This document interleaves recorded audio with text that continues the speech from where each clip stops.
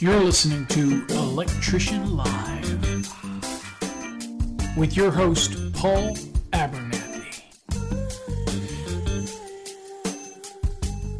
Well, hey everybody, welcome to another episode of Electrician Live. My name is Paul Abernathy, your host as always, and I want to thank you for taking the time to come to our podcast videocast every Saturday night at 8 p.m. Central Standard Time. Well, we got a great show tonight. Tonight's show is a show that was done. Now, it is not live, except for I am here with you commenting, but it was based on a interview that we had a couple weeks back between me and Jeff Mort of 3PhaseRadio.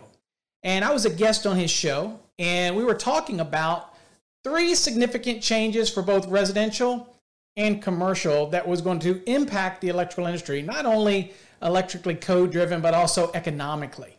So we had a really good show, and it's available also in a podcast version up on Jeffrey Mort's website at 3phaseRadio.com, so make sure you check him out.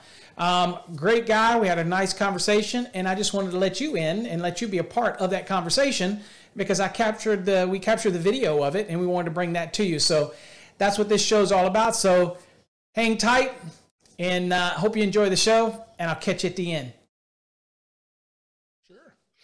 All right. Well, today we are joined by our special guest, Mr. Paul Abernathy, and Paul is a National Electrical Code expert and also the host of Master the NEC podcast, as well as the weekly show over on YouTube, Electrician Live. So, Paul, welcome to 3Phase Radio, and if you could, share something interesting about yourself that most people don't know. Well, it's good to be here. I guess about me, most of the information about me is pretty open book. If you go on Google, don't believe all you read, but you can believe most of it. Been around for over 30 years in the electrical industry. I guess what most people would not know about me is I get a question a lot. I'm teaching code classes all the time, or our educational programs at Electrical Code Academy. And they say, are you an electrician? I get that, do you just teach it or are you an electrician? I said, well, it's pretty easy to go to websites for the different states. I started my career, what most people don't know, is that I started my career in Virginia. And I was Virginia's youngest licensed electrician ever by winning the National VICA contest and was able to petition the locality to allow me to test for the license, which I was 2 years younger than the requirement. But they figured I would fail, so they let me take it. And, of course, obviously, I nailed it. And then a year later, I went back for the master's, and they said, you're too young. And I said, oh, well, the rules state that the age only applies to journeymans. There is no age requirement for the master. All you had to do is have a 1-year journeyman license.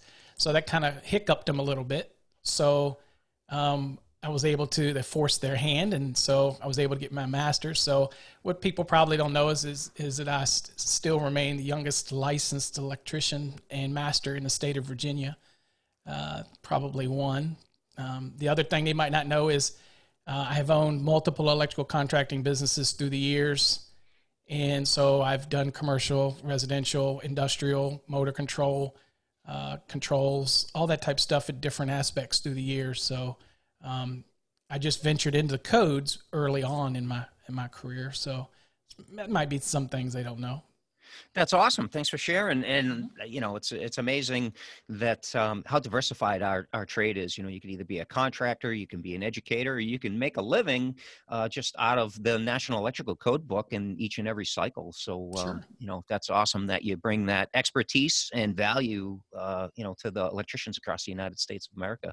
Yeah. So we appreciate what you do. So today, Paul's going to be bringing us his expertise as far as the top 3 changes for the 2020 National Electrical Code, and the top 3 changes in residential and the top 3 changes in commercial. So, Paul, I'll let you take it away. Sure. And share those top 3 changes with our audience. Okay. Well, when we say we have to keep relevant, when we say top 3 changes, it all has perspective of how they apply to the individual, because these might not be the top 3 changes that impact you in your market, but as kind of in the context of the show, they're going to be changes that are going to impact your wallet immediately, And obviously that translates to the end user, and that's going to translate to the customer's wallet, that type of thing. So, so we've got some changes that we can look at that effectively will increase the cost of doing business. And the first one that we look at is in the National Electrical Code, and again, we're talking the 2020 edition, is the extensive changes that took place, and we're doing residential, is 210.8, which is the GFCI requirements for the protection for personnel. So significant changes that took place in this section is that, first of all, in the general statement, or what we like to refer to as the charging statement, there was a change on how you actually measure the distance that's going to be listed in a lot of the 210.8A requirements. In other words, like bathrooms, garages, outdoor. And so in the 2017 code, the measurement would literally stop at a doorway or a door. So to give a best example, and I'll give you two to kind of quantify the significance of the change, is in the 2017 code, if you had a receptacle under the sink in a kitchen and you're measuring and you need to have GFCI protection within 6 feet of a sink, that's in accordance with 210.8A, item number 7. And in that requirement, you had a measurement. And if there was a door on that cabinet, it literally would stop the measurement at that door. So the receptacles underneath the sink, which would be within 6 feet of the top inside edge of the sink, would not have to be GFCI protected. Now, this was required in 2014, changed in 2017, and now that we're back in getting into the 2020, the door or doorway was removed. And so that was a theoretical break in the measurement requirement. The other change that was important is at doorways. So, for example, if I had a master bathroom and adjacent to the master bedroom, and there was a receptacle just around the corner as you went through the threshold from the master bath into the master bedroom, then if that receptacle was within 6 feet of the top inside edge of the sink that's in the bathroom, then it would require GFCI protection, even though it would have been on the bedroom circuit and not the circuit that serves the countertop inside of a bathroom. So that was significant in removing that. But as far as the changes, so that was just kind of setting the tone.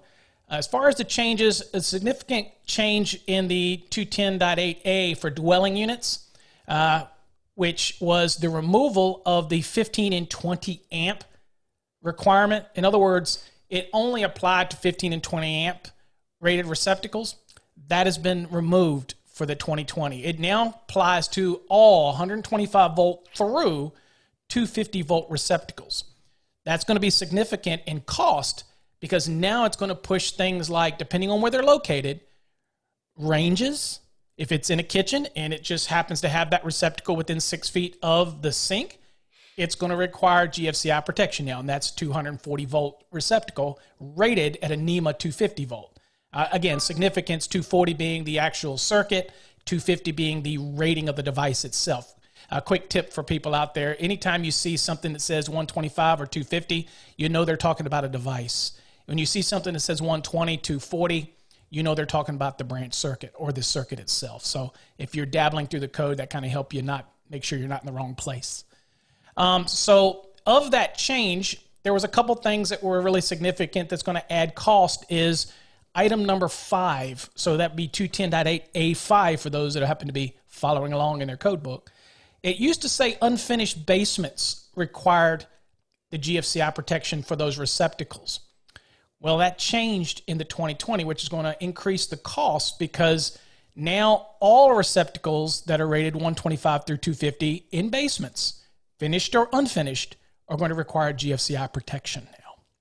So the concept here was if it flooded, then you got a unsafe condition. So they removed that unfinished, which nobody really could define what unfinished was. A lot of people get decorative concrete. Did that mean that it had to have gypsum board, but the ceiling had to be closed in, or could the ceiling be open? So again, it was just across the board, just said, let's just apply it to basements.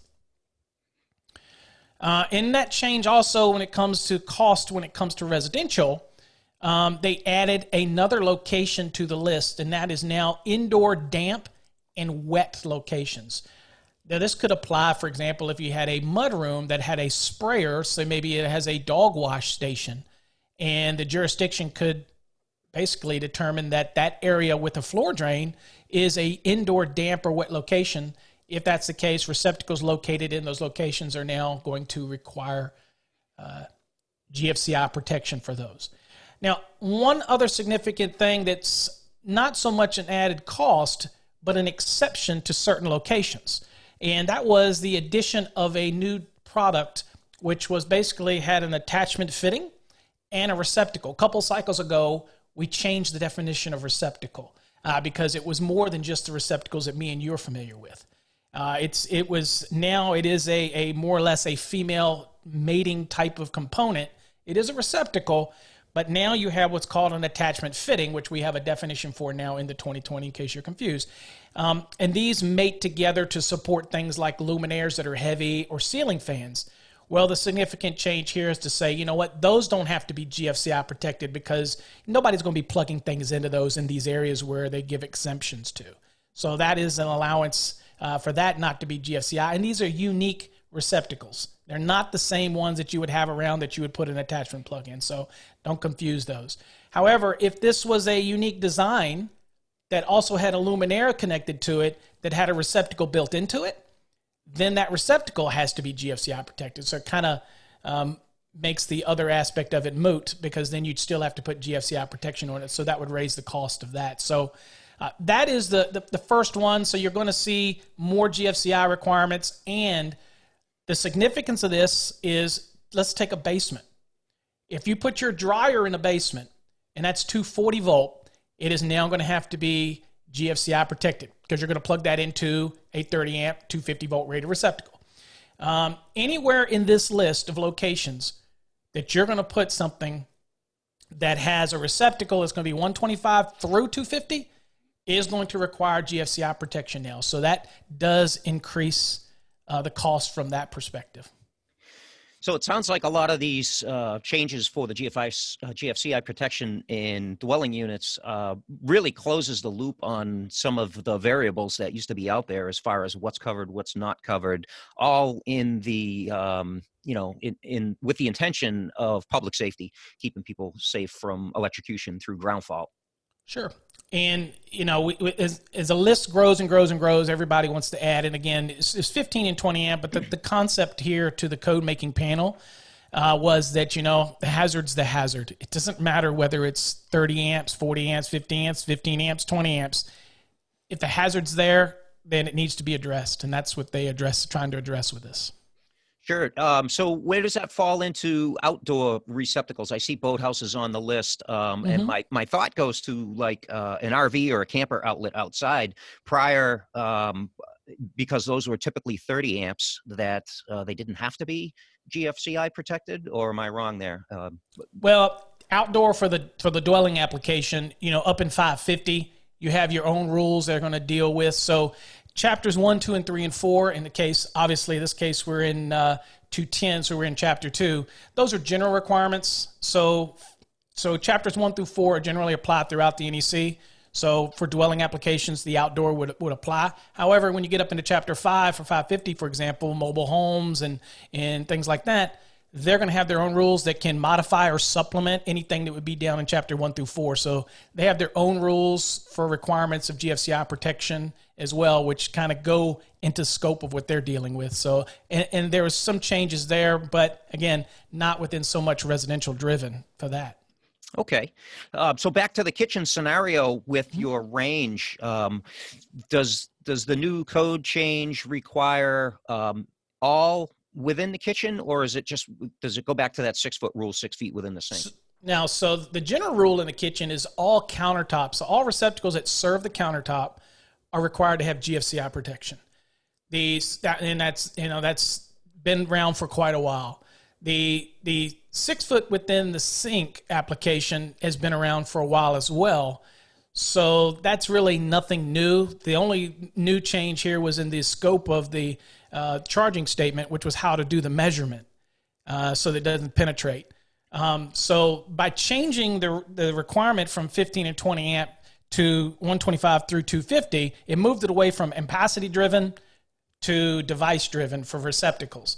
So if that is a 50 amp range receptacle, 40 amp range receptacle, and it happens to be within 6 feet of the top inside edge of the sink, which is every sink in the dwelling, not just kitchen sink, then it would be required to be GFCI protected. The other receptacles that don't serve the counter, or those that are not within 6 feet of the top inside edge of the sink, are not going to be required for GFCI protection. So most of the time your range is probably going to be outside of that scope. But if it isn't, then you're going to have to GFCI protect it, and we'll let the local electricians argue with the inspectors over achieving that deal. So that could be an angle to, save a couple of dollars or, significant amount of money on a 50 amp GFCI circuit breaker for your range. If you have, before you bid on the project, that your kitchen design has the range outside of that 6 foot measurement from your sink, or you could coordinate with your builder or your homeowner with the custom kitchen design to make sure that happens, to save them, give them a little bit of cost savings and give some back to the client. Yeah, I would say most cases for your standard one family dwellings, normal dwellings, is probably going to be the case, just proximity.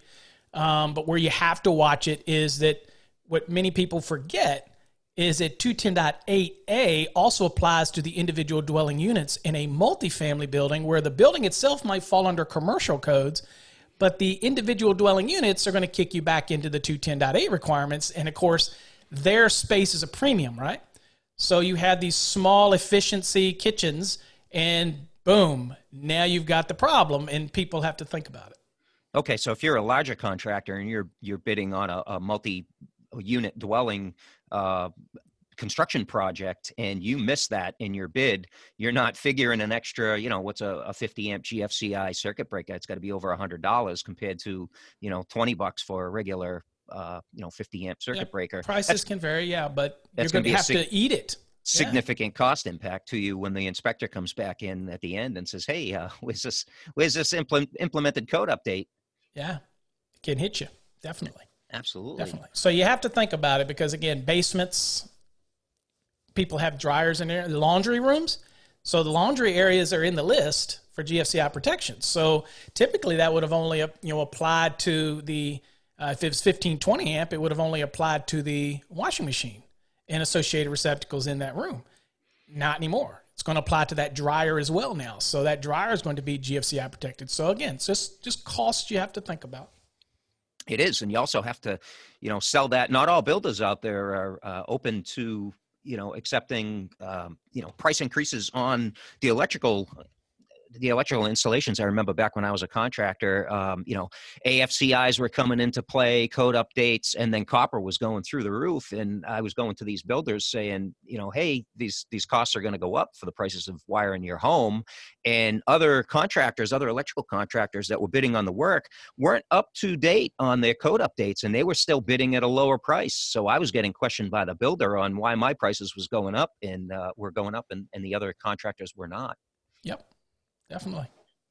All right, Paul. So what's next in the residential world here for 2020 code updates?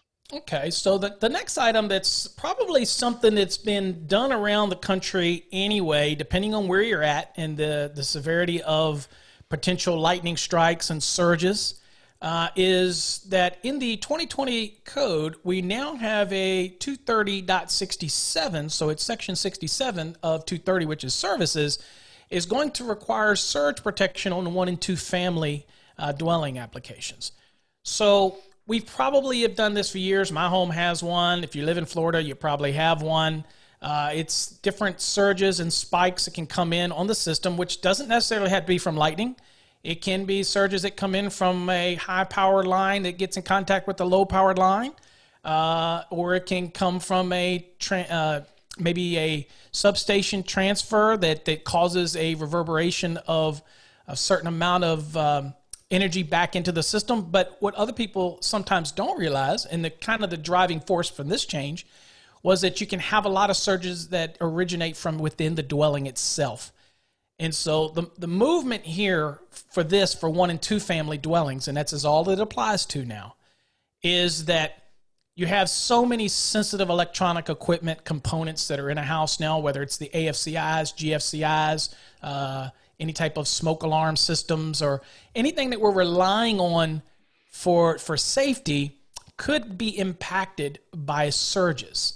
Now, typically, devices for surges will have what's called an MOV, metal oxide varistor, acted like a kind of a surge absorption sponge, if you want to keep it simple. And they have a specific lifespan on those. GFCI's devices are typically utilizing these type of circuitry. And so we've had many changes in GFCIs that have end-of-life notices and lights and identifiers that tell you when things, or they don't reactivate when they've become damaged by an excessive amount of surge and things like that. But when it comes to electronics, now everybody will say, well, Paul, what does this have to do with safety because you're worried about your $2,000 plasma TV burning up? The reality is that this was driven more to the fact that we have plenty of devices or things that we rely on inside of our structure that the surges can take out or cause to work improperly. So this was driven to that type of change. Now, 230.67 is basically broken down into 4 subdivisions. So it's an A, a B, a C, and a D. And basically, it's going to say that all services supplying dwelling units shall be provided with a surge protective device, and we refer to those as SPDs. Incidentally, there was a code change there and now in Article 242 instead of 285 and 280, which was dealing with lightning arresters and surge protective devices. So now it's kind of aligned itself with what's called overvoltage, and it's right after overcurrent protective devices in 240, so it kind of aligns itself for the electrician to find it a lot easier. Now, the location that these are going to be allowed is going to be on the supply side or the line side of the service disconnect. That's usually a type 1 SPD. And then you have those that are integrated into the panel or on the load side of the service disconnect, and they're going to be type 2. There's an exception that allows you to have the SPD downstream to a remote distribution panel as well, which is probably what a lot of people do if they have the outside emergency disconnect, and now and we'll talk about that one in a minute. But they might have a remote distribution panel inside, which many people refer to as a sub panel. But we're not talking about a sub. We're talking about a remote distribution panel. So there's accepted terminology and slang versus what it really is. And so you could have it there as well. So there's allowances for where you locate this device. And it's all covered in 230.67. But the one important thing is replacement. When we have a service upgrade on an existing dwelling, or we're doing new installation, this is one of the few times in the National Electrical Code that is kind of a retroactive type of thing. So when you do a service change or upgrade or replacement, this is going to kick in and you're going to have these SPDs, surge protective devices, installed. They can range from increased costs from $125 up to $400 and $500 for these devices, but they're designed to protect from the inside as well as the outside when it comes to surge protection. But you have 2 options here in how you can utilize these. Excellent. And especially when it comes to life safety and protecting, if a surge comes and wipes out, all of your smoke detectors, your fire protection devices in your home, this is significantly important. And also, in regards to the surge protected devices, it was always something I used to wire a lot of custom homes, and it was always an option that I would give to my clients with that particular explanation that it's, not only is it protecting your life safety devices, but it's also protecting you from wiping out your all your electronics in your home as well. Sure. And I think the other misconception that people have with an SPD is that, they're the whole house.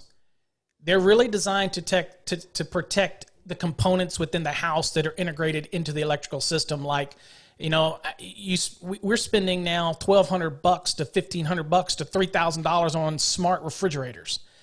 And how are we really protecting those? And I mean, you could say, oh, okay, it's just a product. Well, take now where the economy was great and now it's where it is with the COVID thing. And nobody wants to be able to just have to dish out $3,000 for a new TV. So it can be a level of insurance. And a lot of these SPDs have their own warranty programs that are part of the SPDs, depending on what manufacturer you get it from.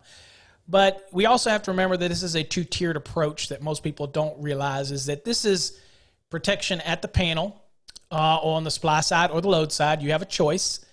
but you also need protection locally at certain things like computers and high dollar TVs, because you basically think about it as a reservoir and a dam. When a surge comes in, it fills the reservoir to a certain point. If you get an excessive amount, it's going to overflow the dam if the dam is not designed to mitigate out some of this overflow. And so that's basically what a surge protection device does. It shunts this to the grounded conductor, which tries to shunt it in order to reduce this amount. But it can be overtaken, and that allows a certain amount of current to get over the threshold and can get to your sensitive electronic equipment. So we usually recommend 2 levels of protection, primary and then the secondary at the actual equipment that is, again, relative to cost. The quickest thing to burn up in a house is the thing that costs the most. So again, 2-tiered approach, but for your refrigerators, your washing machines, and all those electronic equipment, this is a good move from that part economically, but it is going to raise a cost in something people to be aware of. Sure, but a small price to pay compared to replacing, just one appliance or one component, let alone an entire house full. Absolutely. Absolutely. And you can have your home warranty plan, but then you have to sit there and argue with them that that's an act of God and they don't want to cover it under their plan. So it's better to just be prepared than it is to try to argue if you have like a home shield or you have some other program that supposedly is a protection from a person who has been involved in those programs for years and have taught about them and what to do and what not to do. And you just got to read the fine print. So better to be safe than sorry. I think it's a good move, even though some people will argue it's just cost driven. I would argue that there's a lot of safety involved in it as well. Again, surges can do a heck of a lot of damage to your system. So I think it's a good safety thing. Absolutely. I've had one on my own home since 2003. Now, it makes me wonder if insurance companies are offering any type of discount, because obviously if you lose an entire house full of electronic components, washers, dryers, refrigerators, televisions, smoke detectors, all that stuff, your homeowner's insurance might cover that. Whereas if you have protection for that, maybe they're offering some sort of a certified discount. And they might. You probably want to check with your, it's kind of like, interesting as you say smoke detectors. In reality, in homes, there's smoke alarms. Smoke detectors connect to a monitoring system, but that's interesting because, people do interchange those. They won't probably do anything for you. But, if you contact your insurance, they might have some type of rider. The same if you're located a certain distance from a fire hydrant, or if you have a burglar alarm or some type of system, they might. I think the biggest thing is a lot of these companies that have these SPDs are larger companies like Eaton and Schneider, which many people know as Square D, and then the other Eaton would be Cutler Hammer. They offer these devices, and they have a pretty hefty warranty on them as well. So they do protect things that are connected to it. Now, again, validating that, trust me, they can tell. Being on the forensic side of a manufacturer, which I am, we can tell whether somebody hooked something up right or not. And, many people have complaints about certain things, and the manufacturer steps in, and we can find out that they're full of crap. So, just do it right, and they do have warranties. But, yeah, you could probably reach out, and it might have something. Awesome. So what's next on the residential front? Okay, so the next one, which is probably one of the bigger impacts, depending on where you're at in the country, is the emergency disconnect requirement under 230.85. Now, again, this one is driven to 1 and 2 family dwelling units, and 230.85 is basically going to require that you have a disconnection means, and of course, it's going to have an appropriate short circuit current rating and hour rating if it has an overcurrent device in it for that available fault current, and it needs to be installed in a readily accessible outdoor location now. So in the past, we could come from a weatherhead down to a meter and then go straight out of the back of the meter into the panel. If it was directly on the other side of the wall, and that way we limited the amount of service conductor that went into the building, because again, 230.70A1 is going to limit that length. It varies by jurisdiction. But if you're a purist of the code, it's basically outside or nearest point of entry. The moment it pops through the wall, that's the nearest point of entry. So again, jurisdictions look at it differently, but that is what's been done pretty common around the country. So now the change that tried to make its way into the 2017 code, but it did not make it into the code because it did not have 100% of the support from the fire industry, even though they were the ones that brought it up. And it's the emergency responders and folks like that who really said, look, what is the options when we get to a building? And if it's a dwelling unit, 1 and 2 family, and which typically is not going to have fire sprinkling systems and things like that you have with multifamily. So that's why people ask why it's 1 and 2 family. It's the most at risk, by the way. And they're going to say, how do we address this? So the typical thing is brute force. The firemen come and they take a hatchet and they either bust off the meter or try to disconnect. And so you have all this potential still hazards that are involved. And so the concept here was to provide an emergency disconnect outside at a readily accessible location, understanding we all know what readily accessible means, able to reach quickly without climbing over or climbing under, and without the need for anything like a tool to get to it. And so we have 3 options now in order to be able to achieve this required outside disconnection means. Now, of the 3 options, one of them could be as simple as taking a NEMA 3R enclosure, instead of it being inside, install it outside directly below the meter. And if that's the case, that's your option, and that can serve what? That can serve as your service disconnect. You got your main breaker in there, and it can serve as the emergency disconnect. So it serves double duty, and you're good to go. You change over to 4-conductor, and you put your interior panel or whatever you want anywhere else in the dwelling, or you take all of your branch circuits or additional feeders out of that panel on the exterior. And you're fine, and you meet the rule. And a lot of parts of the country, they do that already. So this is not new for them. Although the concern was that vandals would come and open up the panel and do all that kind of stuff. But you can put a lock on it. It's still considered accessible to those that need to get to it, so it's not an issue. But that would meet the rule, and that's not, that's okay. And that's what people have done all around the country. Now, the next one is when you install a meter disconnect. Now, typically not something that we did that much for residential. It's very common in commercial. Obviously, to have the meter to be pulled under a make or break scenario. So in a big commercial building or industrial, you never know from a standpoint of responders what would happen if you pulled that meter while there's loads running inside of the actual building, which could create a large arc in an unsafe condition at that disconnection moment. So that's big in commercial. It really wasn't that big in residential, okay? And so when it comes to the emergency disconnect, it's simply saying that we'll give you the option to install a meter disconnect. And of course, this is all listed in the options of everything that can be connected on the supply side of a service disconnect. In 230.82, you have a list of all the things that can be on the supply side of your service disconnect, okay? It's a full list. And of course, the meter disconnects are listed there under item 3. Now, caveats to this, and with all of these, is now you have to label them as emergency disconnect. And in the first one that I gave example, where it was a panel with the main breaker, which is like a NEMA 3R enclosure, you'd have to label it as emergency disconnect and service disconnect. Well, with the meter disconnect, it allows it to be on the supply side, and typically this would be on the line side of the meter, so it kind of makes sense. It doesn't really state where it really needs to be, but typically you'd put it on the line side, so you kill the power, and they can safely pull the meter. But you do have to label it as emergency disconnect, meter disconnect, and you have to make sure it's clear. It says on there, not service equipment. So you have 3 different things that you must label on there to make it very clear. Now, the importance of this is it's not a service disconnect. You don't treat it like a service disconnect in a sense that you create a disconnect and now you're going to separate off and get 4 conductors and you're going downstream, and that becomes, because that's not your service equipment. Okay, that's not your service disconnect. That is simply a disconnect to kill power. It's basically a pass-through, just like a meter is a pass-through. Now, you still have to bond it and meet all those requirements for bonding it, and typically you can use the grounded conductor to bond all metal parts. The code allows that in 250.142. That's common to do that. But that's allowing that disconnect to meet this rule if you want to do that, okay? Probably not the one that most are going to do.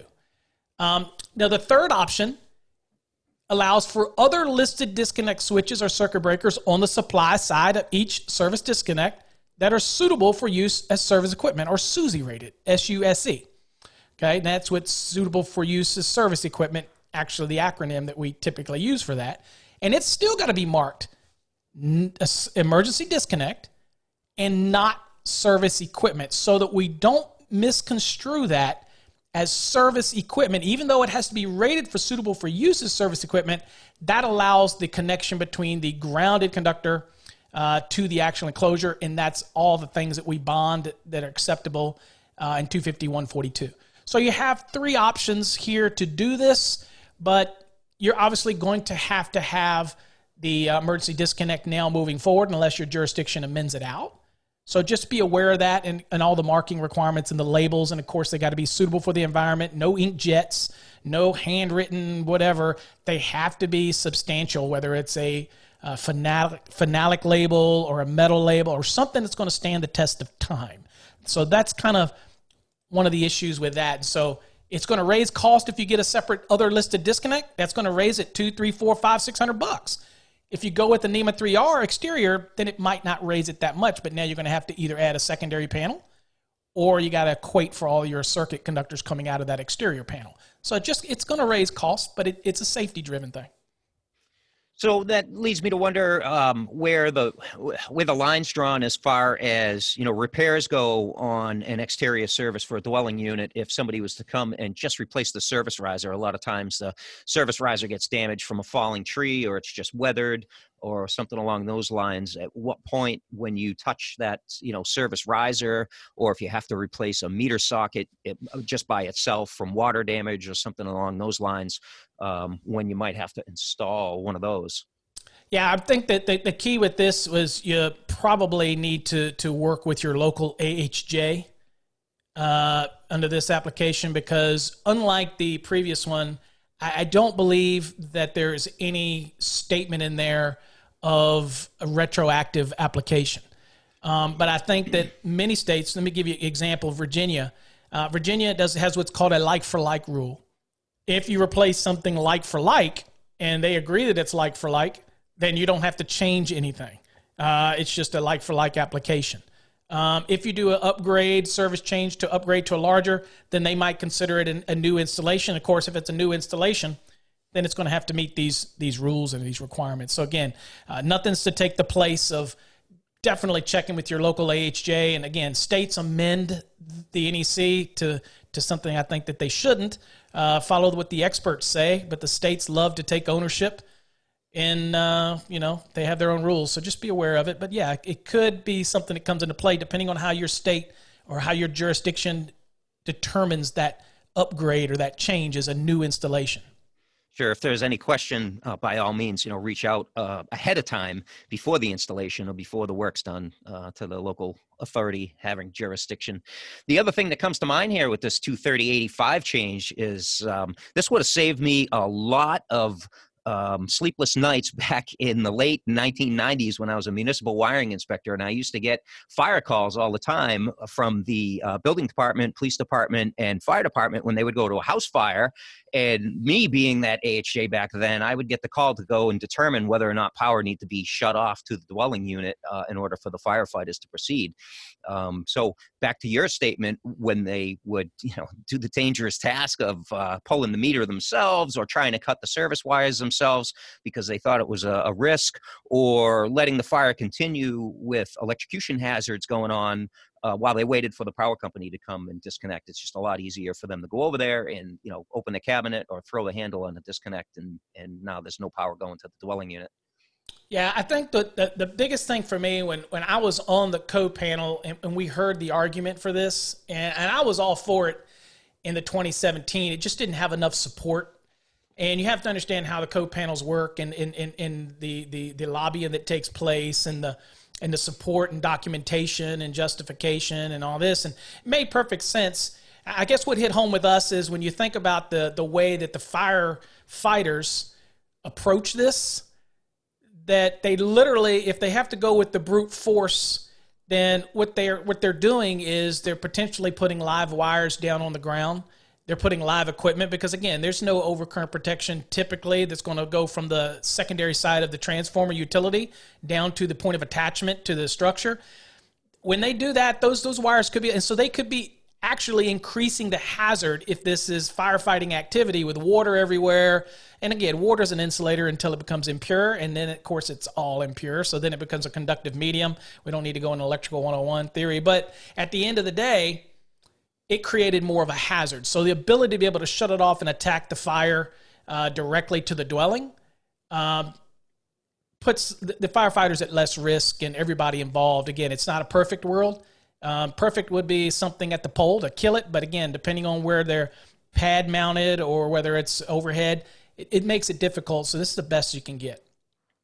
Awesome. Awesome. Well, Paul, we're going to take a quick break to thank our show sponsor. And when we come back, we're going to talk about changes on the commercial side of our industry. There's a lot of listeners here that are in the residential end and a lot of listeners in the commercial end. So we'll be right back.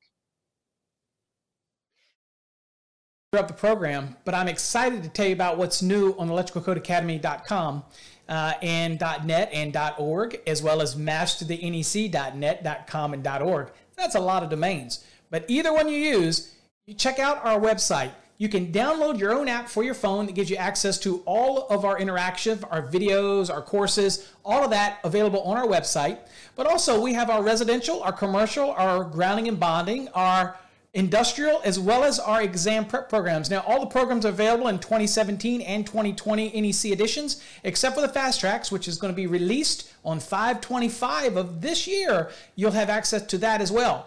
But what we're really excited about is our bundle program. We have a new bundle that we've released that's going to give you access for not only 12 months, but now 24 months, where you're going to have access to all of our 2020 editions. That's the residential, the commercial, the industrial wiring, the grounding and bonding, and of course, yes, our Fast Tracks program. Now, typically, each individual course costs $335, which would total up to $1,675. For this special time only, using a special bundle code, 2020 bundle, you're going to get access to all of these programs for 24 months at a one low price of $899. But wait, if you act right now up until June 30th of 2020, you can take an additional $150 off and get this entire package for $749. That is 24 months of unlimited access, 365, 24/7 to every course we have, whether you want to get in depth in the residential, commercial, industrial, maybe you want to learn grounding and bonding, or you just want to prepare for an exam or understand the National Electrical Code better. This new bundle is amazing. It gives you access to all of our courses, as well as it gives you 24-month access to the literally thousands of programs that are available through Cengage. Okay, so not only do you get our courses, but you get access to everything through this program. It's an amazing thing. So hopefully you'll check it out. And now let's get back to the program. Again, thanks for checking this out. And again, awesome value. Let's get back to the program. All right, Paul, we're back, and we're talking about the top changes for particular sections of the National Electrical Code as pertains to the 2020 updates. And let's dive into the commercial end of things. What do you got for us for the three big changes in commercial work? Okay. Well, the first one is probably going to impact more design and the engineers. And again, there's a lot more questions revolving around this change when it comes to the application of determining the loads when it comes to things like the general lighting load. So one of the significant changes that took place in the 2020 NEC was to table 220.12 and it previously gave a list of the unit load VA values that we use to calculate things like when we're in residential, we do 3 VA per square foot. And of course, dwelling units were listed in this table. Now that has been removed, and the dwelling stuff has been moved over to its own section. And this table is specifically for general lighting for non-dwellings.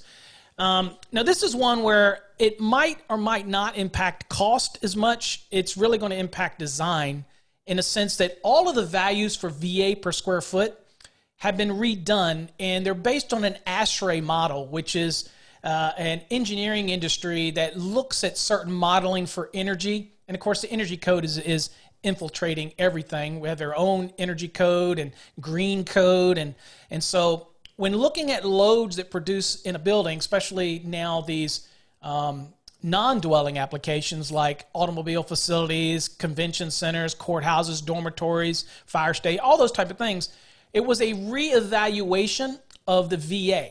Now, what is significant for you and me as the electrician or the designer is that previously when we have loads that were considered continuous loads, say the lighting loads, and be honest with you, in a commercial building, everything is probably going to be continuous load unless it's stated otherwise, except for receptacles, of course. They're general use type of things, and nothing in the NEC requires me to place receptacles in a commercial building, for example, except for maybe something for, let's say, signs or whatnot. But generally, you put the receptacles where you want to put them, unlike the residential where the code tells us where they have to be in 210.52.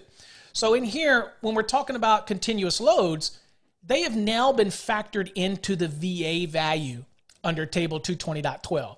So in here, you no longer have to think about the lighting load as a continuous load. If you're going to do other than dwelling or non-dwelling applications, you simply pull straight from this table, and that's going to be your VA per square foot, and it's already going to incorporate the 125% multiplier for continuous load. It's already going to be figured in, so you don't have to do anything different. Now, cost impact here is that some of them, the VAs decreased, and of course, the more the VA, the service chain, obviously the size of the service is going to be impacted, or feeder. But in this case right here, it's been a give or take. So some of them were reduced and some of them were increased in order to get the VA value. So I don't know, again, with this one, it's more or less the aspect of design. It's going to result in either larger services or smaller services, depending on the size. So kind of threw that in there because I think it's important, because a lot of the stuff that we do, and I do a lot of exam prep and things like that, going into the 2020, people are ready to automatically just jump in there and throw the 125%. And it just needs you to know that with the VA, it's been incorporated into it. So again, when cost impact, it might benefit or might not. So I just this is impactful because we don't want people to do is to use the VA values here, not pay attention to the notes that are at the bottom of the table. And there's a difference between what's called an informational note and what's called a note, because the note is germane to the table and it's applicable in the code, whereas an informational note is just really good information, kind of like a roadmap. And I love informational notes because it's, the NEC is not a learning document. It's not designed for those that aren't technical, but it does give us technical guys and gals the ability to maneuver through the code with good informational notes, but they're not enforceable. These notes that are at the bottom of this table are very much enforceable. Okay, so the redesign here is going to be impactful either way, depending on the prospect of the job. Engineers, designers, again, don't want to have somebody double hit a 125 for continuous load when it's not necessary because it's already factored into it. And I've already had some people confused over that, and they would have oversized things. And you can always be bigger, but it's not necessary to be bigger. It's, there's diversity that's built into it.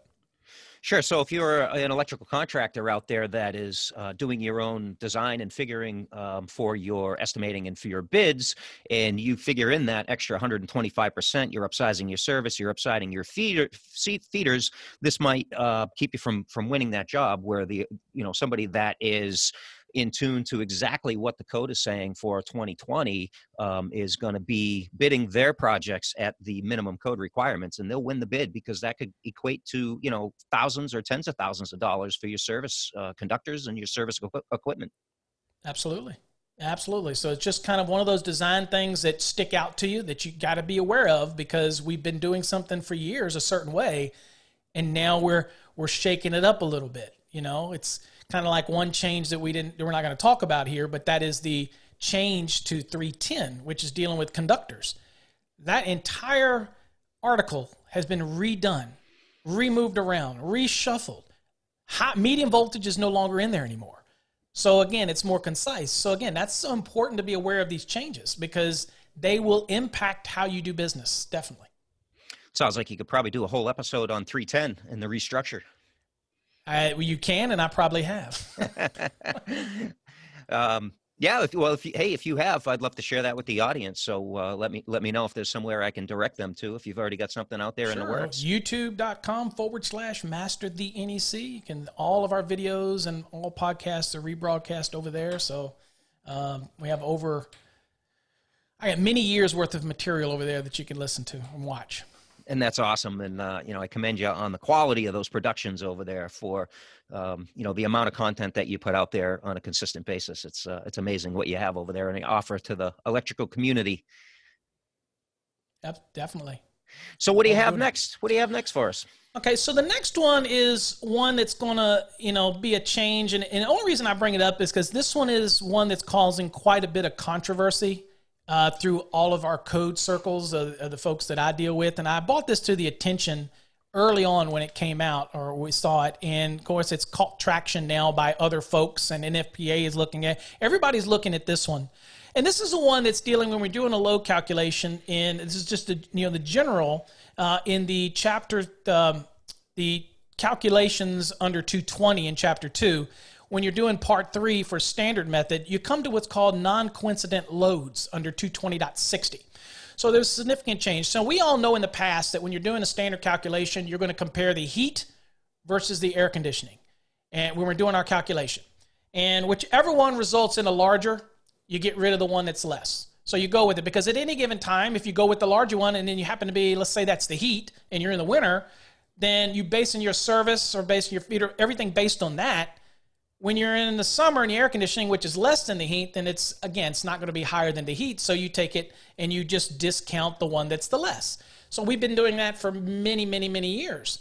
And that's just one step in the multi-step when you're calculating a service. So the change here was that when you're dealing with non-coincident loads, you still do that same process. And the code says where it is unlikely that 2 or more non-coincident loads will be used simultaneously. And usually that's done through the ability through, let's say, thermostating, or that really doesn't have the 2. Now, again, I will give a caveat. If you don't know that that have a potential to not be used or can be used simultaneously, then you have a problem. You might have to consider both of them. However, if you can determine that they are not being used simultaneous, heat versus AC, for example, then you get to discount the one that's the less. So it shall be permitted to only use the largest loads that will be used at any one time when calculating the load for a feeder or service. So that's the genesis of 220.60 for the non-coincidental loads. However, the change that took place that's going to impact slightly, but again, depending if you're just on the bridge of being a certain size service, and then you throw this in here, this could literally throw you into another service size if you're just shy. And so the change was, and I'll quote now from the code, it says, where a motor is part of a non-coincidental load that is not the largest of the non-coincidental loads, 125% of the motor load shall be used in the calculation if it is the largest motor. So typically in a calculation, we always will take the largest motor, which is already incorporated into our calculation anyway, but we'll also, if it's one of the appliances, it's obviously calculated in there, but we'll add an additional 25%, or we'll take that value of that motor at 125%. But what we're trying to capture is that additional 25%. That has been through the code forever. And again, that's pretty much in 220.50 gives us guidance on that. Now, the thing about this one is, if I compare the heat to the AC, the way it reads in the rules, and I don't think that this is what they intended, so we're going to have to fix this, but this is what it is written now. If I take the heat versus the AC, and the heat is larger and I discount the AC, if the air condensing unit outside happens to be the largest motor, because again, even though it falls under 440, if you go look at 220.50, it's going to say that you treat that as the largest motor. If it is the largest motor, now I have to take that unit at 125% and add it to my heat value. So that's going to potentially add a large amount of additional amps. It could be as much as 20, 30, even 40, depending on the size, that gets thrown on top of your overall calculation, which could bump you into service size. That means a different enclosure size. That means different wire sizes. It can be impactful.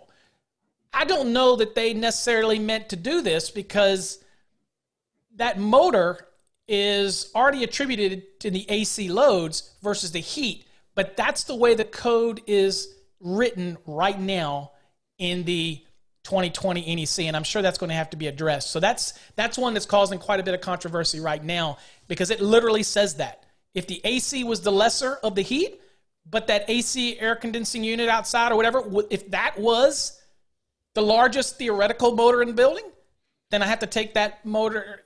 It could be air compressor, but I could AC outside unit, the condensing unit. I could take that and I have to take that value at 125% and then add it to my heat.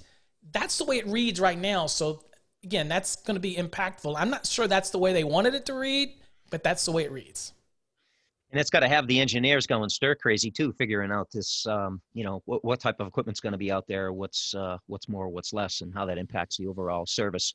Let alone the electricians that are, trying to run their company and play, wear the engineer hat as well. So. Yeah, ironically with this one, you could have easily included this in a residential because this is going to affect residential and commercial. And the reality is, where is it going to hit you dollar-wise the most? Probably the residential guy, because you have a proportional increase in product cost as you jump from size to size.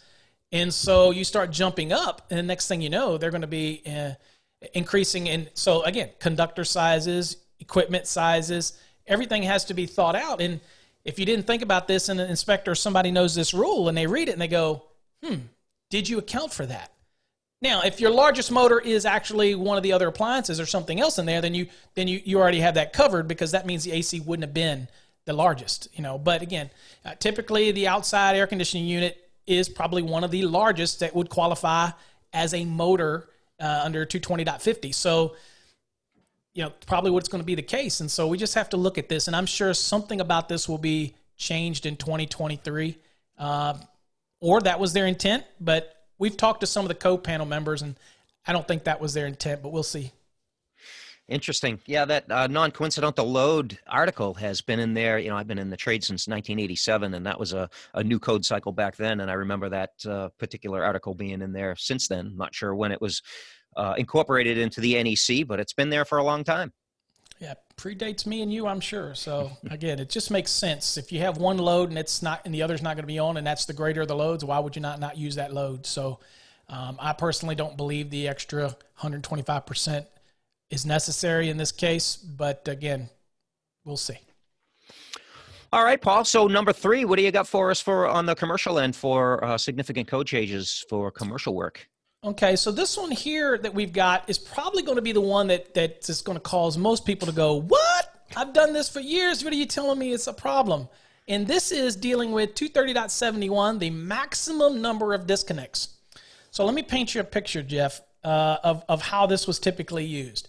So I would go to a commercial building, and I would bring the service in, and I would hit a large cabinet, and in that cabinet, I would have 6 individual disconnects. And this was all the thing we refer to as the 6 disconnect rule. Obviously, it was also common in split buses and all this kind of stuff where we had the 6 and one of them fed a lower bus and things like that. But very common is to go in and have a big cabinet, and inside of it have a panel board, which is the guts really, that go inside of a cabinet. And you would have the 6 disconnect rule. And you would hit it, and that would be very common. And then we would go from there. Each breaker would feed other remote distribution panels or whatnot, and it was very common. In the 2020 National Electrical Code, that is no longer allowed. So you will not be able to have a single enclosure, like a cabinet, and have 6 disconnects in it and meet the 6 disconnect rule. Now, there's some allowances. We didn't get rid of all of them, and I'll discuss each one of them briefly, but that just the biggest change to remember is you no longer can use that 6 disconnect rule in a single cabinet anymore. That is going to be quite costly because the alternatives are going to be something you might have already done, 6 individual enclosures. But if you're not prepared for that and you wanted to put just one enclosure with the 6 breakers in it, and you're out of luck. Not going to be able to do that. So that's a significant cost increase for designers who are, even to this day, and I get calls all the time about it. They're saying, I got to change this. And I'm like, well, not yet, but you will. Now, before I look at the items, I need to explain to everybody why we made this change, why they made this change. Typically, when you have the conductors coming in under the 6 disconnect rule, the conductors are coming into a main lug, and they're coming in feeding the bus.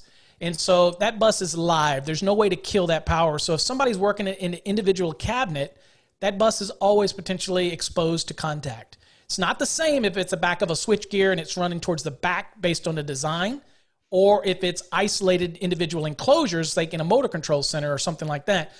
Here, you're literally live with the buses in front of you as you're working in the enclosure. There's no way to kill it. So if you remove a breaker, you have a live bus. And so the concept here was, you could just put a main breaker and you just totally defeating, put all the breakers you want in there based on size of the equipment and loads and calcs and all that stuff. But in order to use this main lug application and now have up to 6 breakers in there, which is no longer allowed, it was because we didn't have a way of killing power to the bus so people could work on it. And that was a significant hazard. Now I have people that call me and say, hey, we've been doing this for 50 years and ain't nobody died yet. And I'm like, well, I don't know. Sometimes that doesn't make it to the forefront. The quickest thing to get in the code change is to kill somebody. But at the end of the day, this was, a lot of people get shocked and can be more catastrophic than actually being electrocuted. Getting in a condition where you can't hold your child anymore, you can't do things with your family because of a serious condition where you have a live bus and you come in all these type of things are, I think, in my case, the best alternative would have been death. To think that I have to go through life and be not have the ability to hold my loved ones or interact and play ball or so. So, I mean, that's why I'm so big on NFPA 70E for safety as well, because I think we get real complacent in this industry. So this is, we get really good, we get fancy, we become supertrician, and what happens is we think that it can't affect us, and it only takes 1/10 of an amp to kill you. So that circuit on the countertop, I tell people in seminars, Jeff, they say, why do we use 50,000 volts for the state to electrocute people? I said, that's because shock and awe. We like to see the eyes pop out and everything happen. Reality is I can take care of you just as quick with a 15 amp circuit. As long as I bond and connect to you right, I can make it happen and save the state a lot of money. But at the end of the day, it's all about the shock and awe. Reality is, and again, it only takes 1/10 of an amp to kill you. That's why GFCIs are so important in that aspect. So anyway, that's the safety aspect. Okay, of why it was done. I was guessing that it was driven by NFPA 70E. Yes. One of the aspects that presented it was definitely based on that. Now, let's look at this. Now, this is broken into 2 parts. Okay, there's an A and there's a B. A is your general. And this is important that we talk about 230.71 as far as the maximum number of disconnects, because you still have the maximum number of 6, okay, to any one service that permitted by 230.2, which 230.2 is going to give you a list of the number of services that you can have to a building. Typically 1, but there are also some conditions that allow you, like characteristic differences, capacity differences, that allow you to have more than 1 service to a building. However, for that 1 service that's supplying a building, you can't have more than 6 disconnects, okay? And they have to be grouped. 230.72 is a grouping requirement. But when we're talking about the number, 230.71's charging statement says each service shall have only 1 disconnection means unless the requirements of 230.71B are met. And B is going to be the 2 to 6 disconnect means, and that's what we'll kind of go over those briefly, because those are all kind of changes a little bit. Now, the general rule here is saying because you need to count 6 or have up to 6, there are certain things that you don't consider service disconnects. Power monitoring equipment disconnect. I mean, I don't want to have an inspector come and look at 6 disconnects and then see a 7 for power monitoring, surge protection, control circuits for a GFP protection, or even a power operable disconnection means, which is not technically the service disconnection means. It might be a power operable remote service disconnection means. But just because I see 7 things there, they might not all be service disconnects. That the 6 might be, and that doesn't. So I don't want anybody seeing 7 and immediately just failing, saying that's a violation of 230.71. Okay, so there's a list of things that aren't considered service disconnects. Okay, so that's established, and that's not new. What is new now, again, is the removal of, like we said, the 6 inside of 1 enclosure. So what 230.71B states, and it's dealing with 2 to 6 service disconnection means, it says the 2 to 6 disconnection means shall be permitted. And it's a permissive statement. It doesn't say shall be required. You get a couple options here. For each service permitted by 230.2, or for each set of service entrance conductors permitted by 230.40, exception 1, 3, 4, and 5, which of these are exceptions that allow service entrance conductors to run outside of the building and extend. We see this very common on multifamily dwellings where you have the service drop. It comes to one location, and then it branches off to service entrance conductors that run around to the individual units. As long as they're outside of the building, they're probably meeting one of the allowances of 230.40 exceptions. Okay, interesting rule, and to understand that. So again, that gets kind of deep, but we love to explain that one. We're not going to do it today.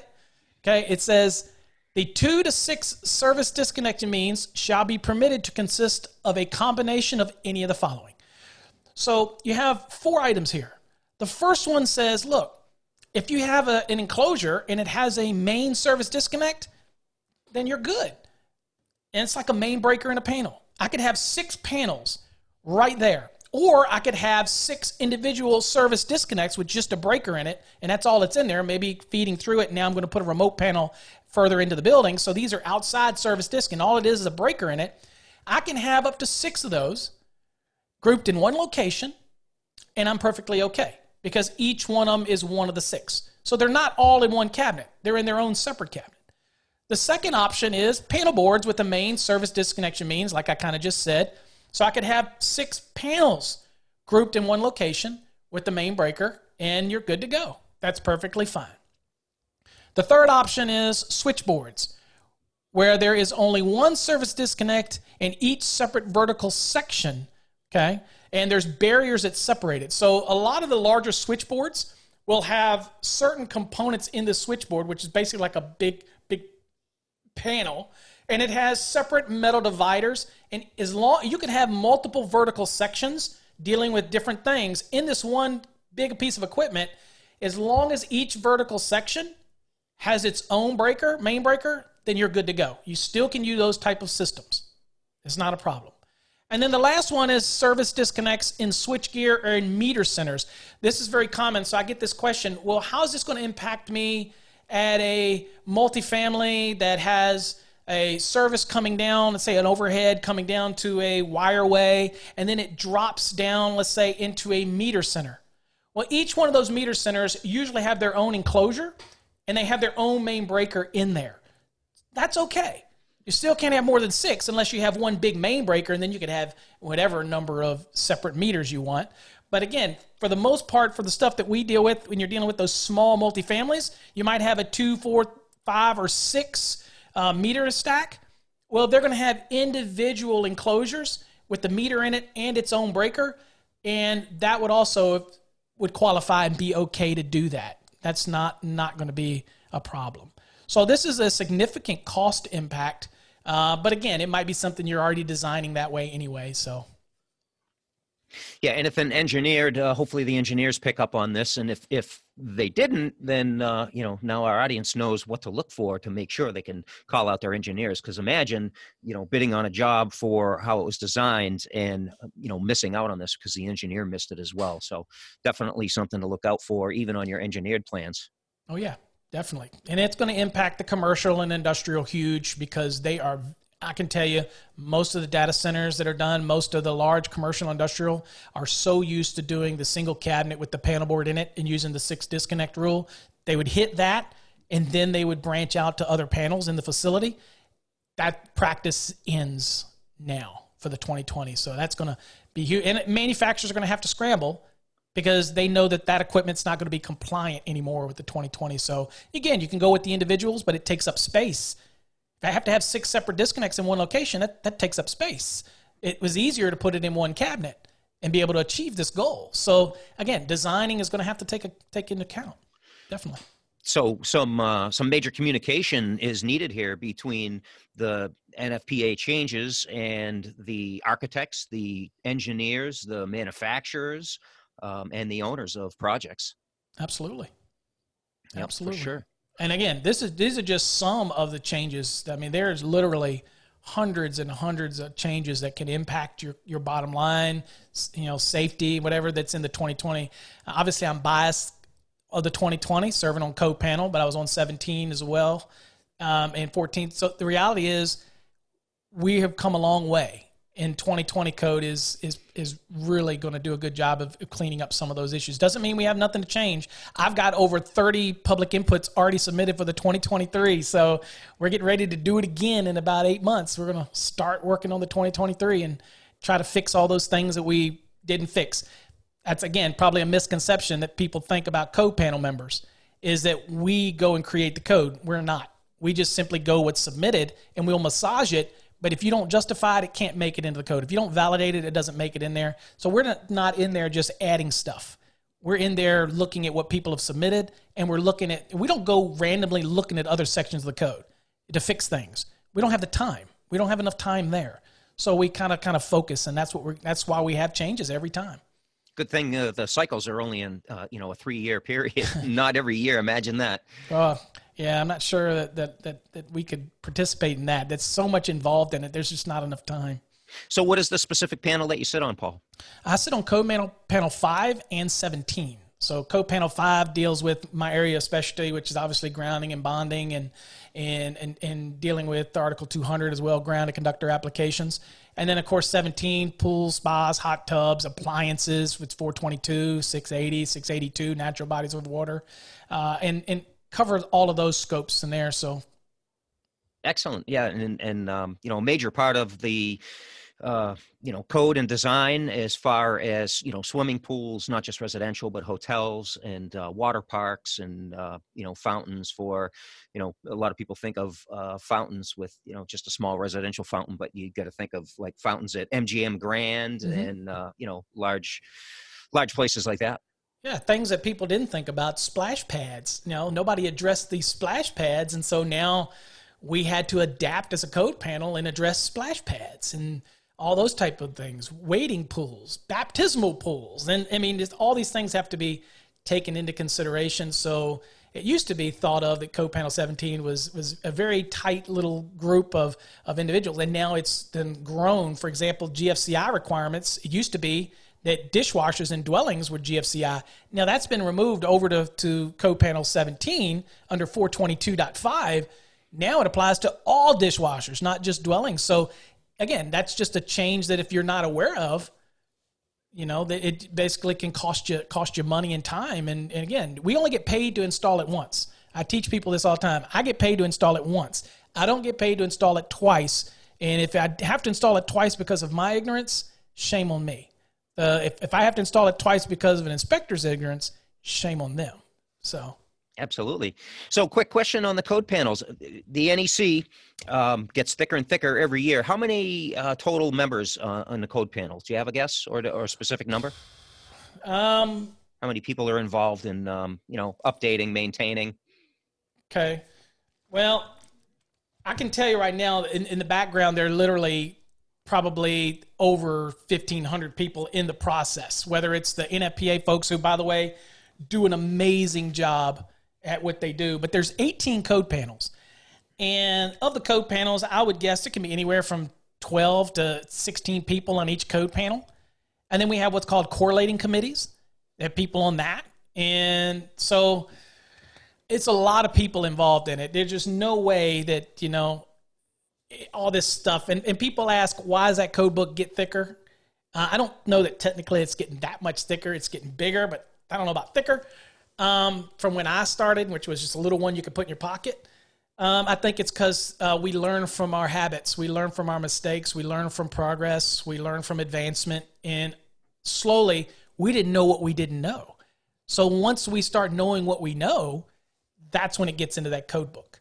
And again, it's not the code panel people that do that. It's people like you and me that and others that don't sit on code, because anybody can submit a change. Here's a little thing, Jeff, I tell everybody.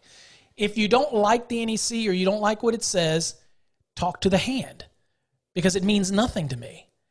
If you want to get change, you need to be active and make change. And everybody out there can send a code proposal, which now we call them public inputs, and you can submit it for free. Just go to nfpa.org, get a free account, and you can log in and you can submit a change, but just be prepared to substantiate it. Because if it's not substantiated and you don't prove it and just say you don't like something, we can tell you right now, and I'll tell you, and I'll speak for the code panels, I'll tell you what filing cabinet we're going to file that in. That's the round one at the end of the table that gets dumped every night. That's the one we're filing it in. You have to substantiate it. You just can't say you don't like something. So again, you can hate the code, you cannot like the code. It is a minimum safety standard. If you go to court or if you get sued, you better be able to stand on that document if you get there, because that is the minimum safety standard. and an expert like me or somebody will come in there, and if you didn't follow it, depending on who gets to us quicker and who has the deeper pockets, we're going to make sure you look foolish. So just follow the code.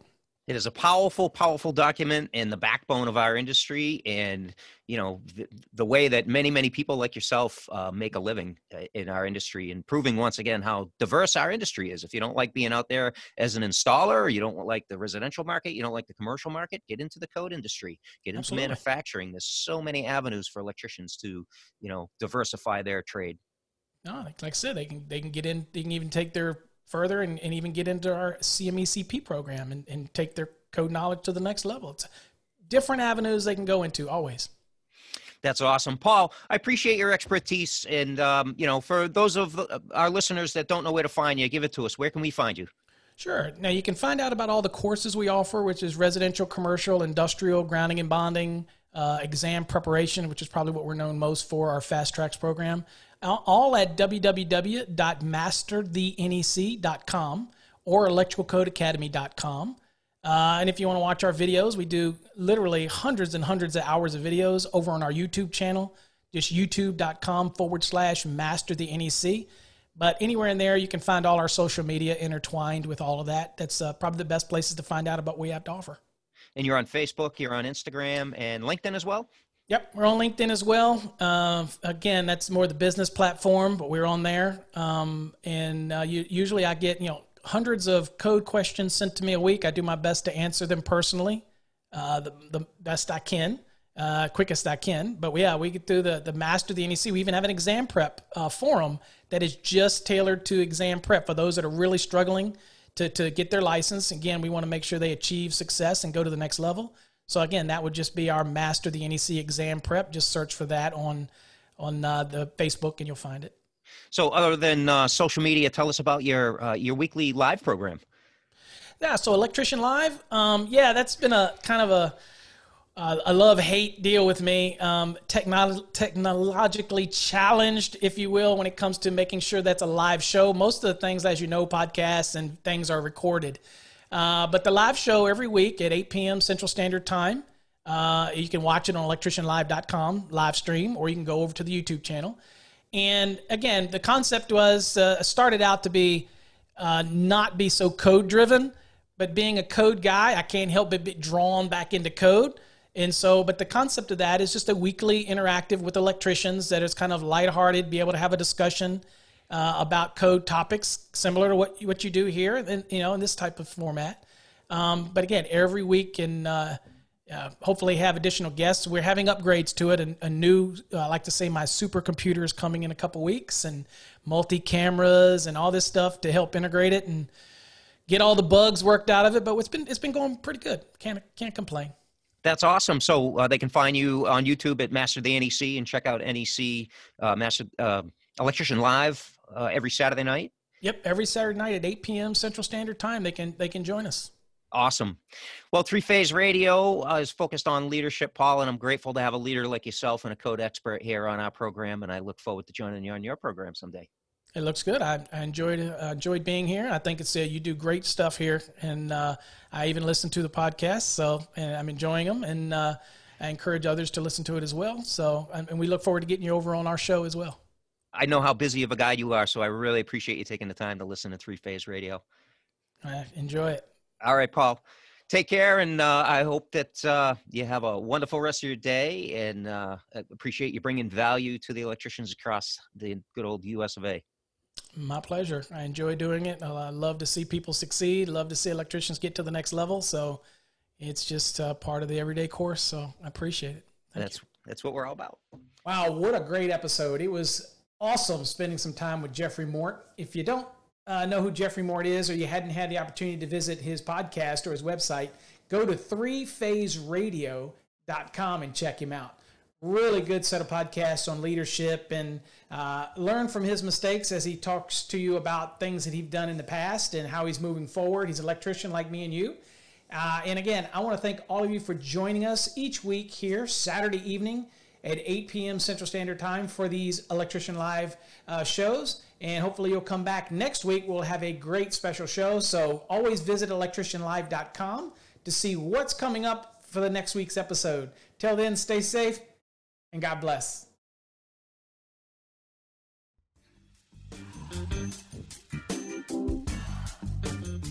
You've been listening to Electrician Live with your host, Paul